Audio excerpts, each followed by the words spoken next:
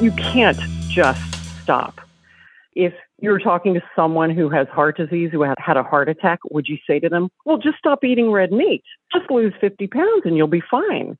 If you frame it in that way, then it makes no sense to ask an addict to simply quit. It is not that easy. And addiction is not a choice.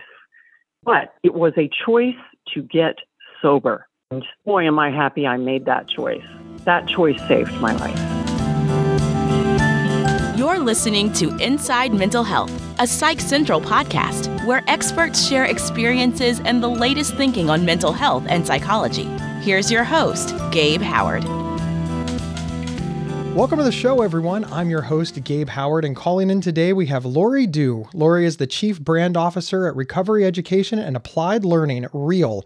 Before entering the recovery field, she enjoyed a distinguished 25-year career as an award-winning national news anchor who hosted shows on all three major cable news networks, CNN, Fox, and MSNBC.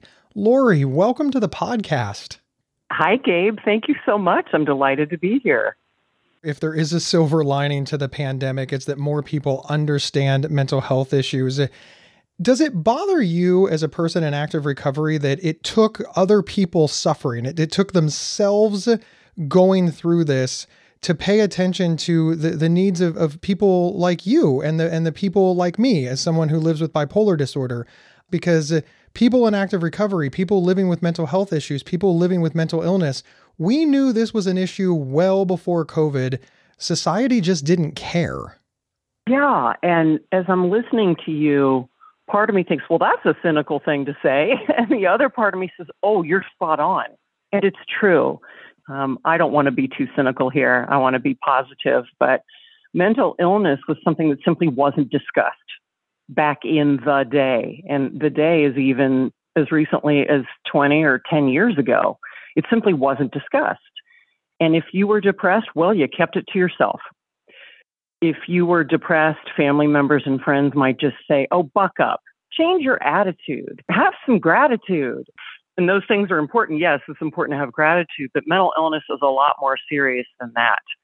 And yes, you and I both suffer from mental illness. You have bipolar. I have had depression for decades.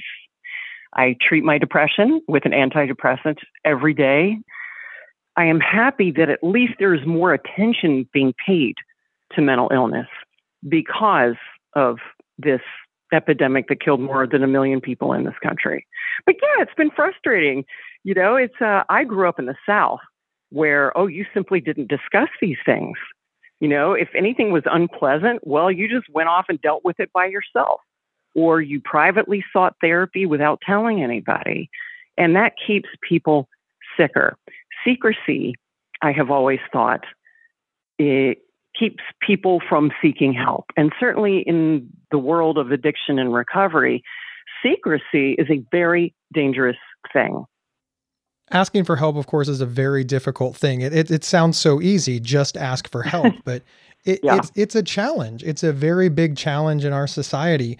I want to sort of turn the microscope on you for a moment. What was the impetus that made you ask for help? How did you get sober? Oh my gosh. Well, frankly, Gabe, I didn't think I needed help. It never occurred to me to actually get sober. I had been drinking alcoholically and abusing cocaine for many, many years, and I just sort of thought that it was my lot in life. Well, I've got this big TV career and I'm going to drink and drug with impunity and it doesn't matter because I'm having so much fun and nobody can tell me what to do and I'm making a lot of money and I have this big career and la, la, la, la, la. And then I realized, I'm going to die if I keep drinking and drugging the way I am. So a lot of people sort of slow down their drinking after college. Or maybe by the time they hit 30 or 35, they have slowed down a bit and they realize, this isn't so great for me. It's taking me longer to recover from drinking and or drugging and got a career and I'm married with kids and I need to grow up. I ain't never had that. I just kept thinking, well, it would never occur to me to stop. I can't stop. I won't stop. And who cares? If I die, I die. That was sort sort of my headspace at the time. I've had this big, exciting life. I've traveled around the world reporting on the war on terror. I'm anchoring my shows on these different networks, and I'm going to do whatever I want to do. And then it occurred to me when I started feeling really awful physically, I started losing friends. I had some people at the network where I was working who noticed that I didn't look good, who said, "Hey, you might want to slow down." And I said, well, I can't repeat what I said, but it was basically mind your own business. I'm fine. And then I realized that I wasn't fine. And I thought, I am going to die. If I keep drinking and drugging the way I do, there's no way I'm going to make it to 40. And so at age 37, I thought I need to do something. After many, many years of suffering, of being in pain, of lying to myself and lying to other people and not recognizing the woman who I saw in the mirror anymore, I decided to reach out and get help. And that was reaching out to one of the top addiction psychiatrists in New York City, where I was living at the time. And I wasn't exactly ready to quit, but once I entered treatment, I realized that I actually did not have to drink and drug anymore, that I actually could live my life without intoxicating substances, which theretofore I had never considered. Gabe, it was like, I am having so much fun drinking and drugging. Why would I ever give it up? But of course, the irony was that I wasn't having fun, that I was living a very sad and lonely existence, and my depression was worsening because of my substance use. So it's like a chicken and egg thing. I'm not sure which came first, the addiction or the depression, but I can tell you that they're related. And once I started seeing this addiction psychiatrist, we talked about all of the good things in my life and how much I had to lose. And he got me to a place where I could admit out loud, number one, I am an alcoholic and a drug addict. And number two, I am a strong person and I don't have to live with these substances.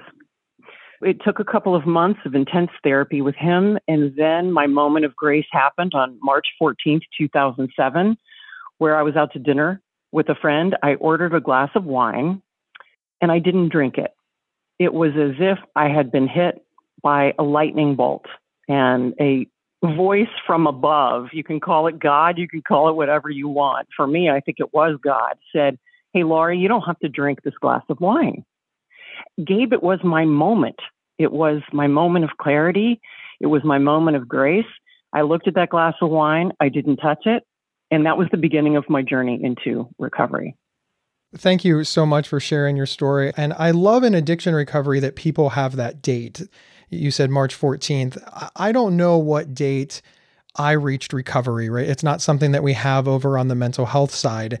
And the reason that I bring that up is to draw these two things together. You mentioned living with depression and you mentioned substance abuse disorder, and you really see them as co-occurring and going hand in hand. There's a huge debate in this country about whether or not, one, those two things are comorbid, and two, there's even warring factions among mental health advocates and addiction advocates between which is worse, which goes together, or even if the other one exists. And you own it. You're like, yes, I suffer from depression and I had addiction issues. That's very rare. They go hand in hand with so many people. People don't abuse drinking and drugs when they're happy and they're fulfilled necessarily. I think people feel they get lonely, they get isolated, they are insecure, they are unhappy, they are looking for something to take away their pain or to take away the uncertainty in their lives. And also, we cannot ignore the genetic component, and there very much is a genetic component to addiction and mental illness, I believe, and I think that science has shown that. They often go together, and in my mind, it makes a lot of sense. I also think that trauma has an enormous role in mental health and addiction issues. I know from my own personal experience having childhood trauma, and scientists and doctors know for a fact that when people suffer trauma, especially early in life as a child, there is a direct correlation to mental health issues and becoming addicted. And getting back to that connection between depression and addiction, I think addiction can lead to depression and depression can lead to addiction. They share common risk factors like changes in brain chemistry. And when that's untreated, depression can increase the risk of developing an addiction, I think. So people who suffer from depression are more likely to self-medicate with drugs or alcohol in an attempt to cope with their feelings of sadness and hopelessness. And then in that process, Gabe, addiction can creep in. And again, I think that's probably what happened with me. One of the common tropes that you hear about when you see very successful people like yourself who have substance abuse disorder issues is, well, it can't be hurting them. I mean, after all, you were an anchor on 3 major networks. This is a level of success that most people will never, ever, ever hit. And I used to think that was a protective factor, right? Because after all, you had all of this success, you made good money. So therefore you were going to be okay. And that, hey, maybe the addiction wasn't hurting you. What do you feel about people who feel that way? And how did your life change once you got sober? Because so many people believe, hey, in order to succeed at that level, a little cocaine is a good thing. You know, Gabe, I'm laughing because you're mentioning, hey, a little cocaine can be good. That's how I looked at it, except for me, it wasn't just a little cocaine. You know, the joke about cocaine is that there's never any left. You just keep doing it until it's gone. It's not like, oh, you know, I'm going to do a little cocaine and then I'm going to put the bag away for, you know, until next weekend or till next month. And I literally laugh out loud at this because there's never any left over. You just keep doing it. Or at least that's how I operated when I was using cocaine. My life changed immediately. And I mean, within 2 weeks after I had detoxed and gotten the drugs and the alcohol out of my system, I felt like a black cloud had been lifted. And yeah, that sounds cliche, and maybe it was a cliche, but I swear my heart, my mind, my body, everything was so much clearer within literally the first 2 to 4 weeks. And about 6 months into recovery, I feel like I started getting my brain back. I think I had been fuzzy for so many years. But about 6 months into being sober, I had people come up to me at the network where I was working at the time and said, "You look different. What is different? Have you lost weight? Is your hair a different color?" And no, my weight hadn't changed. I hadn't changed my hair color. I was sober, and it showed on my face, in my voice, in my dealing with my colleagues. I was no longer hungover at work every day. You know, I was a lot more pleasant to work with. I started repairing my relationships. I started getting physically and emotionally healthier, and I've never looked back. It is a joy to be sober.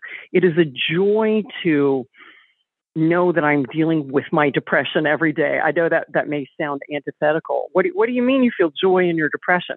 Well, I feel joy that I tackled it and that I treat it and that I am living a very fulfilling and happy life. You know, a lot of people say, I'm grateful to be an alcoholic. And that might sound completely crazy to most people, but I can say that too. Because I found a 12-step program that saved my life. I found other people suffering from the same disease. You know, there are like 30 million of us in recovery in this country, and I'm happy to be one of them. But it's just a better life. And Gabe, I'm sure you know, once you started treating your bipolar, you probably felt like a different person, didn't you? Oh, completely. Everything changed for me. It's a little bit different in bipolar disorder because of for me, the psychosis component, but my life absolutely got better. And I'm really fascinated by this idea that people believe that drugs, alcohol, mental illness makes us better. One of the things as somebody who lives with bipolar disorder that I get often is, well, don't you miss the mania? Didn't the mania make you creative? Didn't the mania make you productive? No. Severe and persistent mental illness hurt me. My curious question for you is, you've described, the substance abuse disorder, the drinking, the cocaine as harming your life. Yet society really romanticizes that. Yeah, I thought it was amazing until I didn't. Oh, yeah. I'm so sarcastic when I talk about it now. I thought that drinking and drugs were making me this fabulous person, were making me kind of a fun girl, a naughty girl. I was so responsible when I was a national news anchor, delivering the news every day. And yet I had this secret side of me that not many people knew about. And it was like I was keeping this thrilling secret. Like, you people watching me, you have no idea what I do with my time off. And I thought it was giving me a better life only because it was kind of exciting. And I never knew what was going to happen, Gabe, when I left the house or when I got off the air and I would go straight to dinner or straight to a bar or straight to meet friends and whatever. I never knew what was going to happen. Was I going to be relatively subdued that night and just go have a nice steak dinner and a couple glasses of wine? Or was I going to go crazy and meet friends downtown and call my Coke dealer and stay out until 4 or 5 in the morning? I never knew. And so strangely, paradoxically, that was kind of exciting. And then it wasn't. It was exhausting.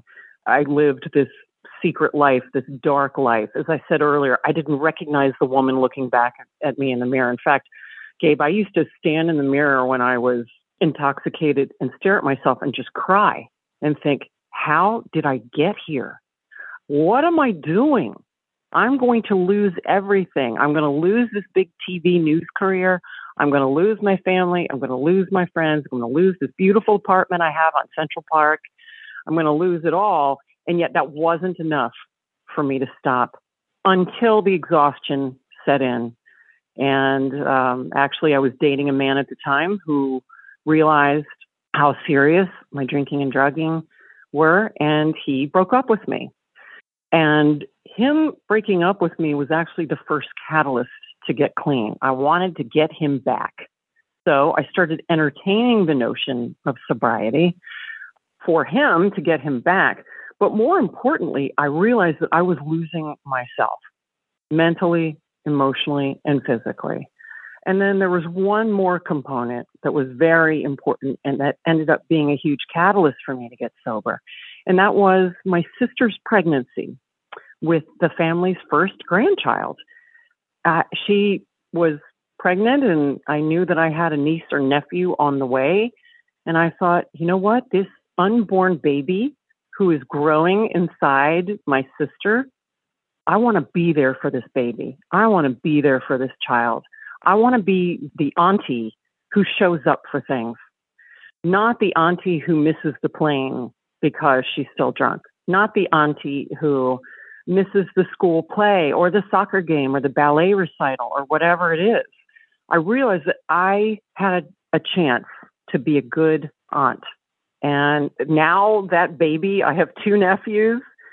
They are 15 and 12, and they are 2 of the biggest reasons I stay sober.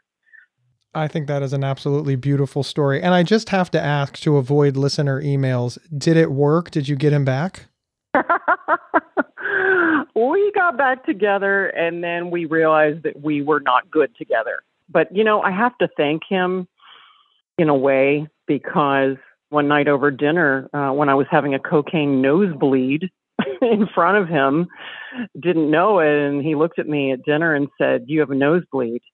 And I was so mortified. And on the cab ride back to our respective apartments, he said, "I can't see you anymore."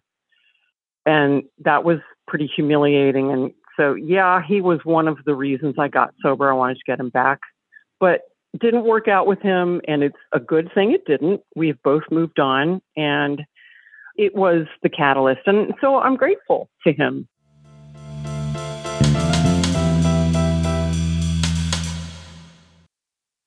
There are few words more misunderstood and misused than OCD. Imagine having unwanted thoughts stuck in your head all day, no matter how hard you try to make them go away, and then having to pretend that everything is okay despite having to feel crippled inside. That's OCD. 1 in 40 people suffer from it globally, but there's hope. If you have OCD and need help, you can get better with specialized treatment. NoCD offers effective, affordable, and convenient treatment for OCD and is covered by many major insurance plans. Go to nocd.com to learn more. That's nocd.com. Gabe Howard here to tell you about the Inside Bipolar podcast from Healthline Media. He does the show with me, Dr. Nicole Washington, a board-certified psychiatrist. That's right, a guy living with bipolar and a psychiatrist team up to discuss living well with bipolar disorder. Listen now on your favorite podcast player or visit psychcentral.com/IBP to learn more. Subscribe now so you don't miss out.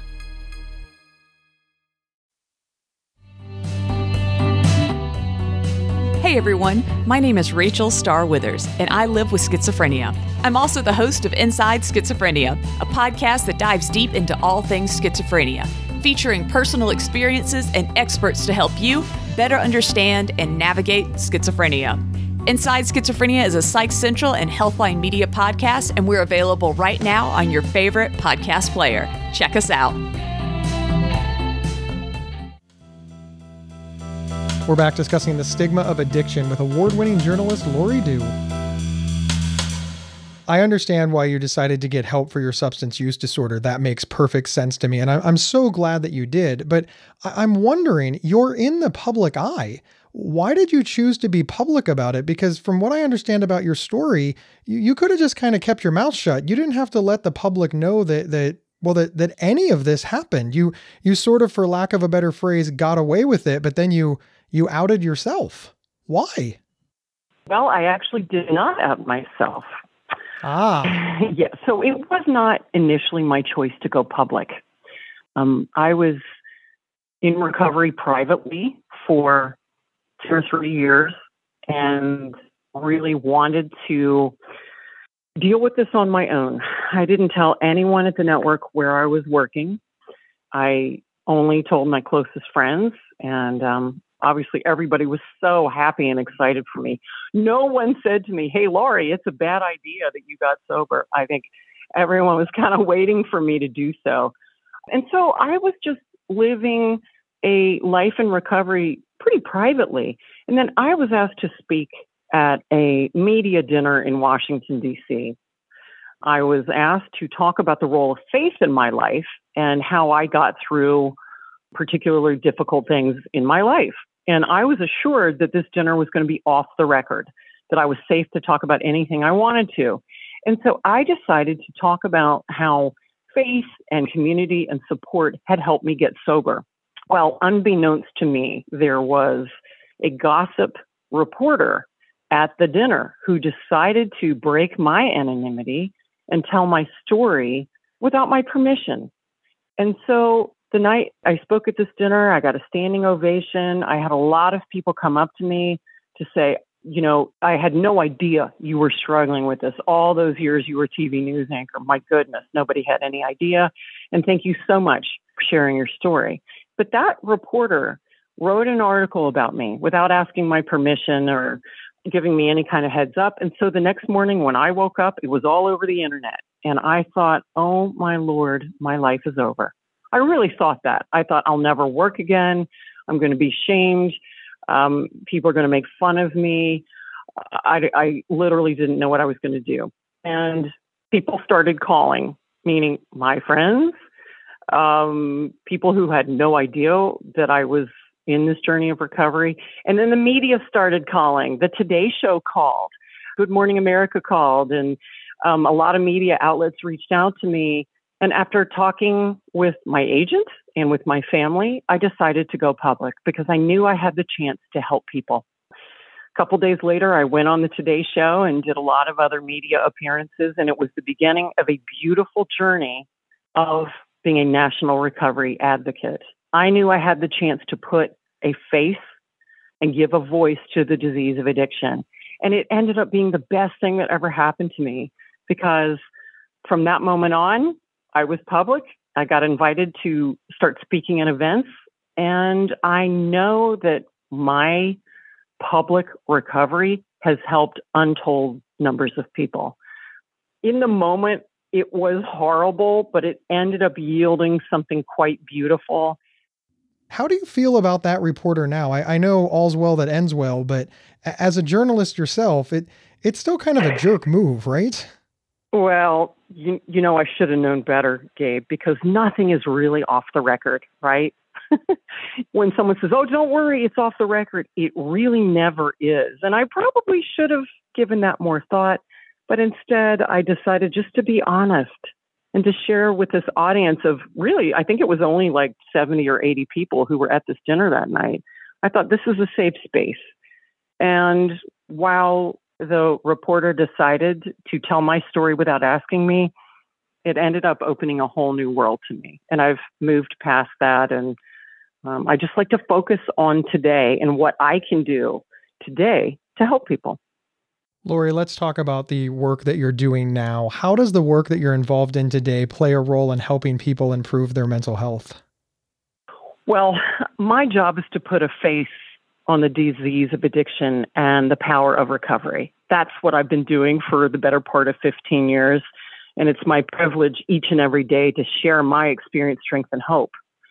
And now I get to do that for parents and families. So I'm the Chief Brand Officer of REAL, which stands for Recovery, Education, and Applied Learning. This is an educational online platform for parents of teenagers and young adults struggling with substance use disorder. Parents need help just as much as the young person does. Addiction is a family disease, and it has to be treated as a family. And I think right now when parents are looking for answers, they might go on Google, and there's just so much out there. It's like the wild, wild west. Parents don't necessarily get the answers that they need. So we have created a platform that includes an educational curriculum, which we've created with a team of psychiatrists and therapists and a team of PhD learning designers to help parents address all the issues that are connected with addiction.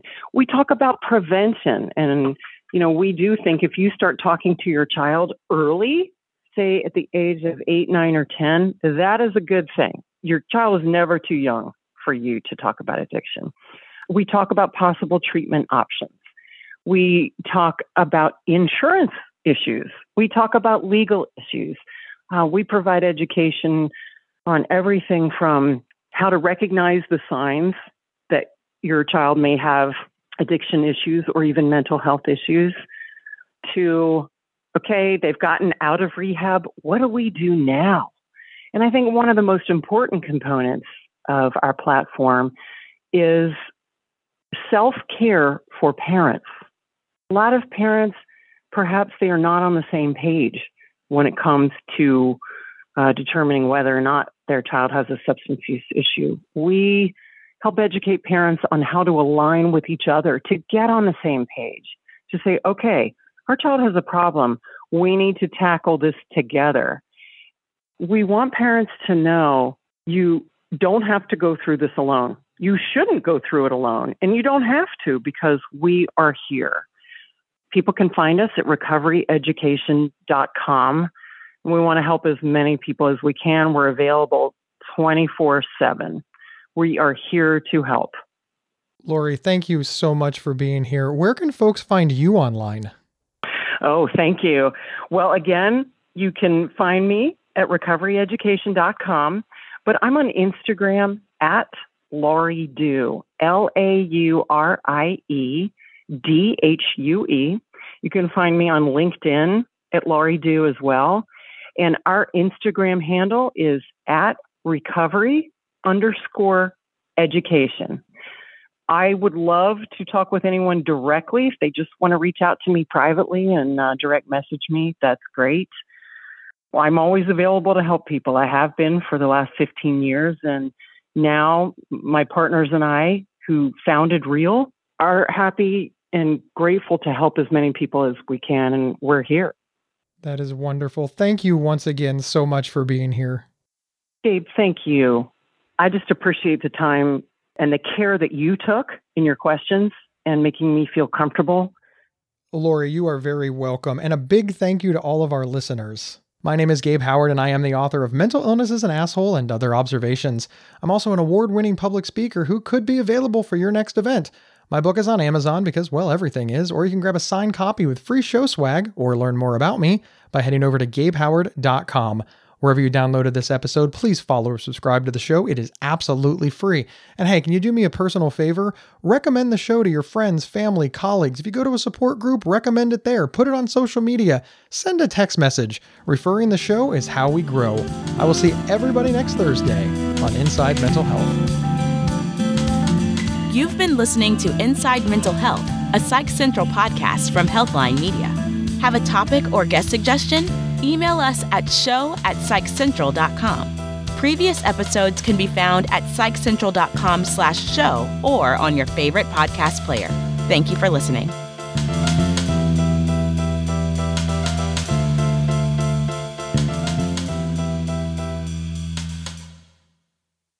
There are few words more misunderstood and misused than OCD. Imagine having unwanted thoughts stuck in your head all day, no matter how hard you try to make them go away, and then having to pretend that everything is okay despite having to feel crippled inside. That's OCD.